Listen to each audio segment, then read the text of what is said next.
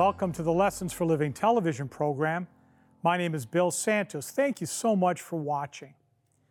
In ancient times, the common people entered the presence of the king at the peril of their own lives. To enter a throne room uninvited, well, that could result in a death sentence. If the king reached for his scepter as a gesture of acceptance of the intruder, the life would be spared. Only the most privileged of the nobility were permitted to stand in the presence of the king, and then only a few at a time. It was thought to be the highest privilege of a human being. You see, our race was barred from the heavenly throne room. Adam's sin has caused a rift. The audience chamber became off limits to mortals. We were diagnosed as terribly unworthy. We cannot come into God's presence without a mediator, someone who can touch both humanity and divinity. But the good news is, the Bible says, a mediator has been found. 1 Timothy chapter 2, verse 5. For there is one mediator between God and men, the man Christ Jesus. In the days of Queen Esther, she ventured into the monarch's chamber. What a relief it was when the king reached for his scepter as a gesture of acceptance. Because of Jesus, the good news is that the scepter is always stretched forth to you and me. Not only are we invited into the throne room, we are urged to come. Come, all of you who are thirsty. Come to the waters, Isaiah 55 says. And if anyone is thirsty, let him come and drink, John 7 says. The Spirit and the bride say, come, Revelation chapter 22. In many instances in our life, it is more important whom you know than what you know. An important friend in high places can solve problems that no amount of skill or knowledge could solve. Now, for the Christian, this is especially true. It is not what you know that is important, it is whom you know. And indeed, the follower of Jesus Christ does have a friend in high places. And this friend declares in John chapter 14 and verse 6, I am the way, the truth, and the life. No one comes to the Father except through me. You see, Jesus lives to intercede for us. That is his occupation. He is not sitting passively in blissful royal dignity, unmoved while we pray.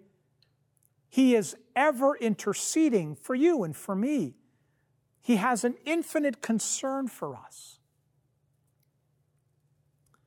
Now, where do the priorities of Jesus lie? Does he live to control the vast universe of his creation? Well, there is no doubt that this is all under his control. But in Hebrews 7:25, the Holy Spirit conveys to us the heartbeat of Jesus. And that is that he lives to intercede. This is why he can completely save those who are approaching God through him, because he always lives to speak with God for them. Does Jesus live to enjoy the music of heaven?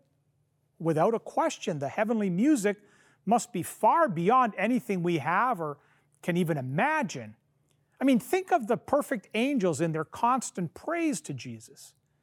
But his principal enthusiasm is devoted to the assignment of making intercession for you and me. Does Jesus live to reign? The Bible says that as King of Kings and Lord of Lords, he shall reign forever and ever. Yet, the very intent of his activities is to make intercession for us. You and I are constantly covered and saturated with his intercession and can be empowered and anointed because of that intercession. He glorifies the Father. He is adored by all the heavenly angels. But his set purpose, the purpose of his life, is for you and me. For us, he appears in the presence of God. For us, he has gone to the mansions of his Father's house. For us, he constantly intercedes. When Jesus was on this earth, he lived and died for our sake. And now that he is in heaven, he continues to live for us. He's not content to give his life for us once. He took up his life, and now he lives for us again. The whole life of Christ throughout eternity, his boundless, endless existence is still for us. He loved me and gave his life for me, but that's not all. He still loves me and gives his life for me. A dying Savior was not enough. We have a living Savior who is totally engrossed with our salvation, and it is his sole purpose to answer our prayers. He devotes his life to the preservation of my soul from evil. He answers my prayers when I pray, "Deliver us from evil." Our Savior ever lives. He has an endless life, an endless priesthood. He provides an endless intercession, endless salvation. He died once, but death has no dominion over him. He says in Revelation 1, verse 18, "I was dead, but look, now I am alive forever and always, and I have the keys of death and the grave." You see, as a member of the human race, he bled and died and rose from the dead and has taken his seat at the right hand of God the Father. Christ chose to face life and Satan on the same level that we do. He chose to minister not primarily through power and attributes of his essential deity as the Son of God, but rather as the Son of Man. His favorite term for himself was Son of Man. He did not put aside his human nature. He continues to wear it. He sits on his throne, not in his pure Godhead, but as one that has been slain. He is the Son of God, but he is still the Son of Man. He lives in our nature. Our Lord is ordained to an unchangeable priesthood. Hebrews chapter 7, verse 24, it says, in contrast, he holds the office of priest permanently because he continues to serve forever. His office cannot be taken up by a successor.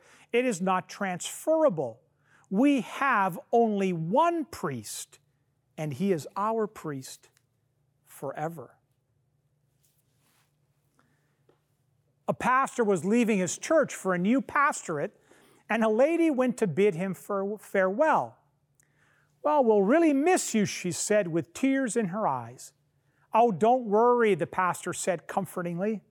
"The next pastor will be better than I was." "Well, that's just the trouble," she cried. "The last pastor before you came made the same promise and it didn't come true." Our high priest has no predecessor and no successor because he lives forever. He reads my heart and has already read it since it began to beat. He knows my grief. He carries my burdens and will continue to bear them for me even when old age shall shrivel my strength. And when I fall asleep in death, he will not die. He will continue to watch over me. He lives to be our advocate, our defender, our mediator. His death provided all that was needed for our salvation. His life applies the provisions that he made by his death. He lives on purpose to see that all the blessed privileges that he purchased at Calvary are made available to us. We're saved because he died, but that salvation is brought home and secured to us because he sits right now at the right hand of the Father, continually making intercession for us. You see, the Christian has a wonderful privilege to sit at the foot of Calvary's mountain, contemplating the sacrifice of our Savior. And as with tear-filled eyes, we see the streams of blood. which his great heart poured out for our redemption, we have a further privilege to sit at the foot of the throne and behold the splendor of how he spends his life in perpetual intercession. He is just as much our Savior on the throne as he was on the cross. He's always applying to us with his own hands what he purchased by the nailing of those hands to that cruel tree. You see, there's another reason why his constant and continued intercession is so vital to us. There is another who is constantly thinking of us also. He is called the accuser of the brethren. What does the Bible say about him? Revelation chapter 12 in verse 10. Then I heard a loud voice in heaven say, now the salvation and power and kingdom of our God and the authority of his Christ have come. The accuser of our brothers and sisters, who accuses them day and night before our God, has been thrown down. You know, just as Jesus intercedes for us constantly, the enemy accuses us constantly. What chance could we stand if it were not for our glorious advocate? The great accuser subtly contrives and plots for our overthrow. You know, Jesus said to Peter in Luke chapter 21, verses 31 and 32, Simon, Simon, look, Satan has asserted the right to sift you all like wheat. However, I have prayed for you that your faith won't fail. When you have returned, strengthen your brothers and sisters. You see, if we could look behind the scenes, we would see how often we have been hidden from evil by the prayers of Jesus. How many poisoned arrows have been caught by the shield of our Lord's intercession. By his intense pleas, our Lord keeps the powers of darkness in check and moves all the powers of light for our rescue. His prayers form an atmosphere of blessing in which we live and move. He is able to save to the uttermost. Whatever the sin, if we come to God by Christ, He forgives. You and I, we have the privilege of praying, and we need to pray as though God is God and as though Satan is Satan. Because of what Jesus did and is doing, you and I have the amazing privilege of approaching the sovereign of the universe, seated in glory and majesty on His throne. It is a solemn privilege which none of us should take lightly. You know, the psalmist writes in Psalm 89, verse 14, "Your throne is built on righteousness and justice. Loyal love and faithfulness stand in front of you." Did you notice the two important parts of this verse? God's throne is a place of justice and judgment, the throne of the universe, but it's also a throne of mercy. Hebrews chapter 4, verse 16. "Let us then with confidence draw near to the throne of grace, that we may receive mercy and find grace to help in the time of need." His throne is a throne of judgment, but it is equally a throne of grace. Through Christ, God has given us constant access to His throne, and He desires us to approach that throne with boldness, it says. God wants you to remember how loved you are, how awaited and constantly welcomed you are. Now, we disappoint our Heavenly Father if we do not come. He wants you and I to intercede for others. We intercede because Christ intercedes for us. The throne of God is a throne of grace because God is a God of grace. It is because of God's grace that His throne is open to us. The book of Hebrews tells us to approach that throne with confidence. You know, the Greek word translated here, confidence, in Hebrews 4:16 means freedom. It means the absence of fear. It means to come with cheerful courage.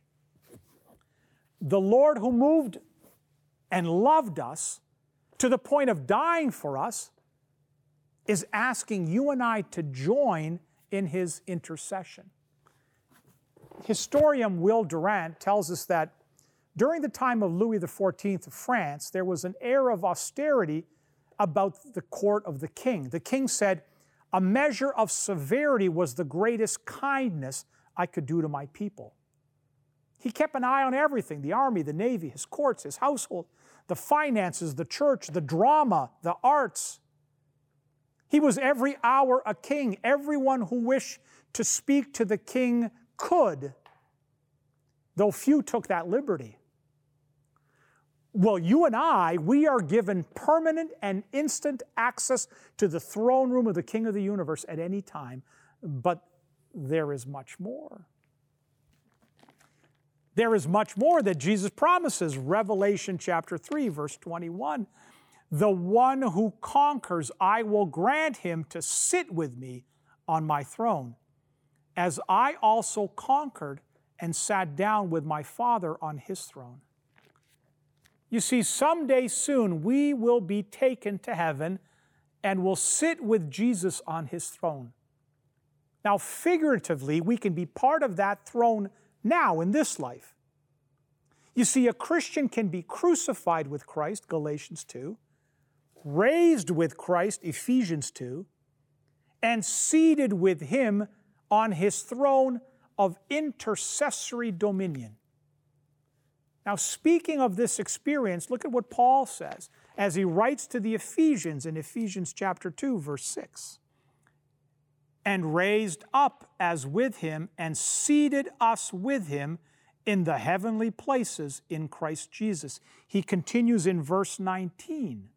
So then you are no longer strangers and aliens, but you are fellow citizens with the saints and the members of the household of God. 19th century preacher Charles Spurgeon, in his typical descriptive way, said, "When we pray, we are standing in the palace on the glittering floor of the great king's own reception room. And thus we are placed upon a vantage ground. In prayer we stand where angels bow with veiled faces. There, even there, the cherubim and seraphim adore before that self-same throne to which our prayers ascend." You know, I read this story in a book called More Stories for the Heart that was compiled by Alice Gray. Bob was visiting a garage sale, and partially hidden underneath an old comforter, he saw an old Harley-Davidson motorcycle. It wasn't part of the garage sale, so he approached the owner and said, "Is this for sale?" Well, the man shrugged and said, "That bike hasn't run since I had it. The motor's seized up. It won't turn over. It's not worth fixing." But Bob was definitely interested in that old Harley. He offered the man $35 and took the bike home. I mean, even if it didn't run, he thought, he could shine it up and it would be a conversation piece. A few weeks later, Bob called Harley-Davidson just to see what some of the parts to restore the bike would cost. The person on the other end of the line asked for the serial number of the old bike. Bob gave him the number, and after a long pause, the man said, "Sir, I'm going to have to call you back. Is that okay? Could I get your full name, your address, phone number?" Well, Bob provided all of the information, hung up the phone, and after a few minutes, he found himself getting a little nervous, and he kind of regretted having been so free with the information. Now, what if the bike had been involved in a crime of some kind? What if it was a stolen bike? I mean, maybe the police were on their way, or worse, a Hell's Angel ready to reclaim the bike. Well, a few days passed, and the phone rings, and Bob found himself talking to a Harley-Davidson executive. "Listen, Bob," said the man, "I want you to do something for me. Would you take the seat off the bike and see if there's anything written underneath it?" Well, Bob grabbed a screwdriver, did as he was told, returned to the phone. Yes, he said. It does have something written there. It's something engraved. It says, "The King." What is this all about? Well, after a few moments of silence, the voice on the other end said, "Bob, my boss has authorized me to offer you $300,000 immediately for that bike. How about it? Do we have a deal?" Well, Bob was so stunned he could hardly speak. I'll have to think about it," he stammered as he hung up the phone and let himself slump slowly to a sitting position on the kitchen floor. Well, the next day, Bob got a call from Jay Leno. Leno offered him $500,000 for the bike. Well, what made that rusty motorcycle so valuable? It had once belonged to the king of rock and roll. You see, the value of the motorcycle wasn't in the metal or in the parts. It had nothing to do with the bike's beauty or what it was made of or how well it performed. There were people willing to pay a small fortune for the privilege of saying, "I own Elvis Presley's motorcycle." What is our value? It's not based on our job title. It's not based on our economic status. It's not based on how well we can perform. We belong to the King. He's not the dead king of rock and roll, but the living King of the universe. We have been redeemed by God's own Son at a great price. His name is stamped on your forehead and on mine. And since we have the mark of the King, our value is beyond calculation. And He wants us to come before Him with boldness and with confidence. Let's pray. Gracious God, loving Heavenly Father, thank you that you have stamped your name on our hearts, on our minds. Thank you that in your love you had your Son die that we might live. Thank you that as we gather today to study, He intercedes on our behalf, pleading His blood on behalf of our sins. Thank you for loving us. Please bless each and every viewer, I pray in Jesus' name. Amen.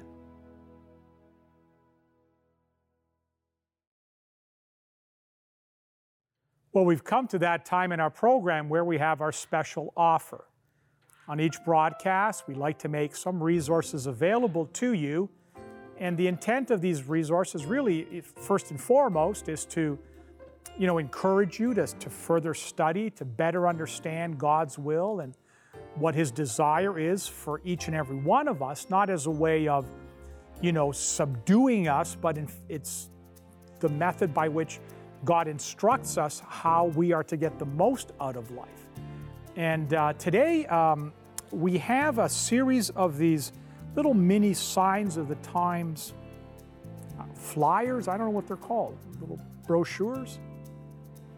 And what I'd like to do is I'd like to send you a bunch of these. There's a variety of topics: hope in troubled time, 25 Old Testament prophecies fulfilled by the life of Jesus, love letters from Jesus, signs of the times, my dear child. What I'm going to do, I'd like to, if you're interested, I'm going to send you multiples of these, and I'm going to mail them to you, and I'm going to ask you to do a couple of things with them. Obviously, read them, and there's some interesting Bible messages here. But I'd also would ask you to distribute them in your neighborhood, the grocery store, any place. You find someone that looks like they need a little bit of cheering up, why don't you hand them one of these? And we can spread these out in our community. If you'd like to be part of that project, we'll make these available to you at no cost whatsoever. What you have to do is you have to request them. And in order to request them, you need to follow the instructions that we're going to provide you right now. To receive today's free offer, you can log on to the Lessons for Living television website, www.l4ltv.com. That's the Lessons for Living television website, www.l4ltv.com. You can also write us at Post Office Box 27030, Simcoe Conlin Post Office, Oshawa, Ontario, L1G0A3, and we would be happy to send the offer out to you. That's Post Office Box 27030, Simcoe Conlin Post Office, Oshawa, Ontario, L1G0A3. If you live in Canada, this offer will be sent out to you free and postage paid. For viewers living outside of Canada, shipping charges will apply. If you wish, you could order this offer by calling our 1-800 number and speaking with one of our volunteers at 1-800-972-0337. 1-800-972-0337. Operators are standing by now. While on our website, you can leave a prayer request, and if impressed to do so, donate to help keep this ministry on the air. Thank you for your support. Well, we've come to the end of another Lessons for Living television program. Let me start by thanking you for watching. If I may be so bold as to ask you to help us get the word out to your friends and to your family that they too may tune in next time that our program is on the air. I also want to draw your attention to some of the things we have available that we can remain connected between broadcasts. Our website, l4ltv.com. You have access to all of our previous programs. Ever since our very first broadcast, you can go on the previous programs tab and you'll see a connection. There are places where you can link. It'll take you to our YouTube channel where all those programs are available. On the website, you will find where I may be appearing live. You'll also have a tab there. It's called Archived Sermons. It's messages that I presented. I think the ones that are there now is a series I did out in Edmonton a while back. And we cover some interesting topics. And so you can watch the presentation. Then there's a handout you can download. And it's got the Bible verses and you can read them. And there's a few questions there to ask. And we do that as a way of, again, incentivizing, every one of us to study more. And so keep that in mind. You can also make a donation from the website. Instagram, follow me on Instagram. Every morning, 6:30 a.m. Eastern Time, put out a 1-minute devotional video. Great way to start our day. Like our Facebook page, subscribe to our YouTube channel, follow me on Twitter. Look at our SoundCloud page, download an audio version of the program, carry it with you, share it to your friends and family. Very quickly before we go, we have another website, which is Mission Now Canada, which is the overseas humanitarian work we do. Check out that website. Maybe you're interested in coming with us on any upcoming mission trip that we're doing overseas. missionnowcanada.com. They are giving me the sign that I have to go, and I'm going. Reluctantly, but I'm going. Hope to see you back here again next time. God bless you. We'll see you back here then.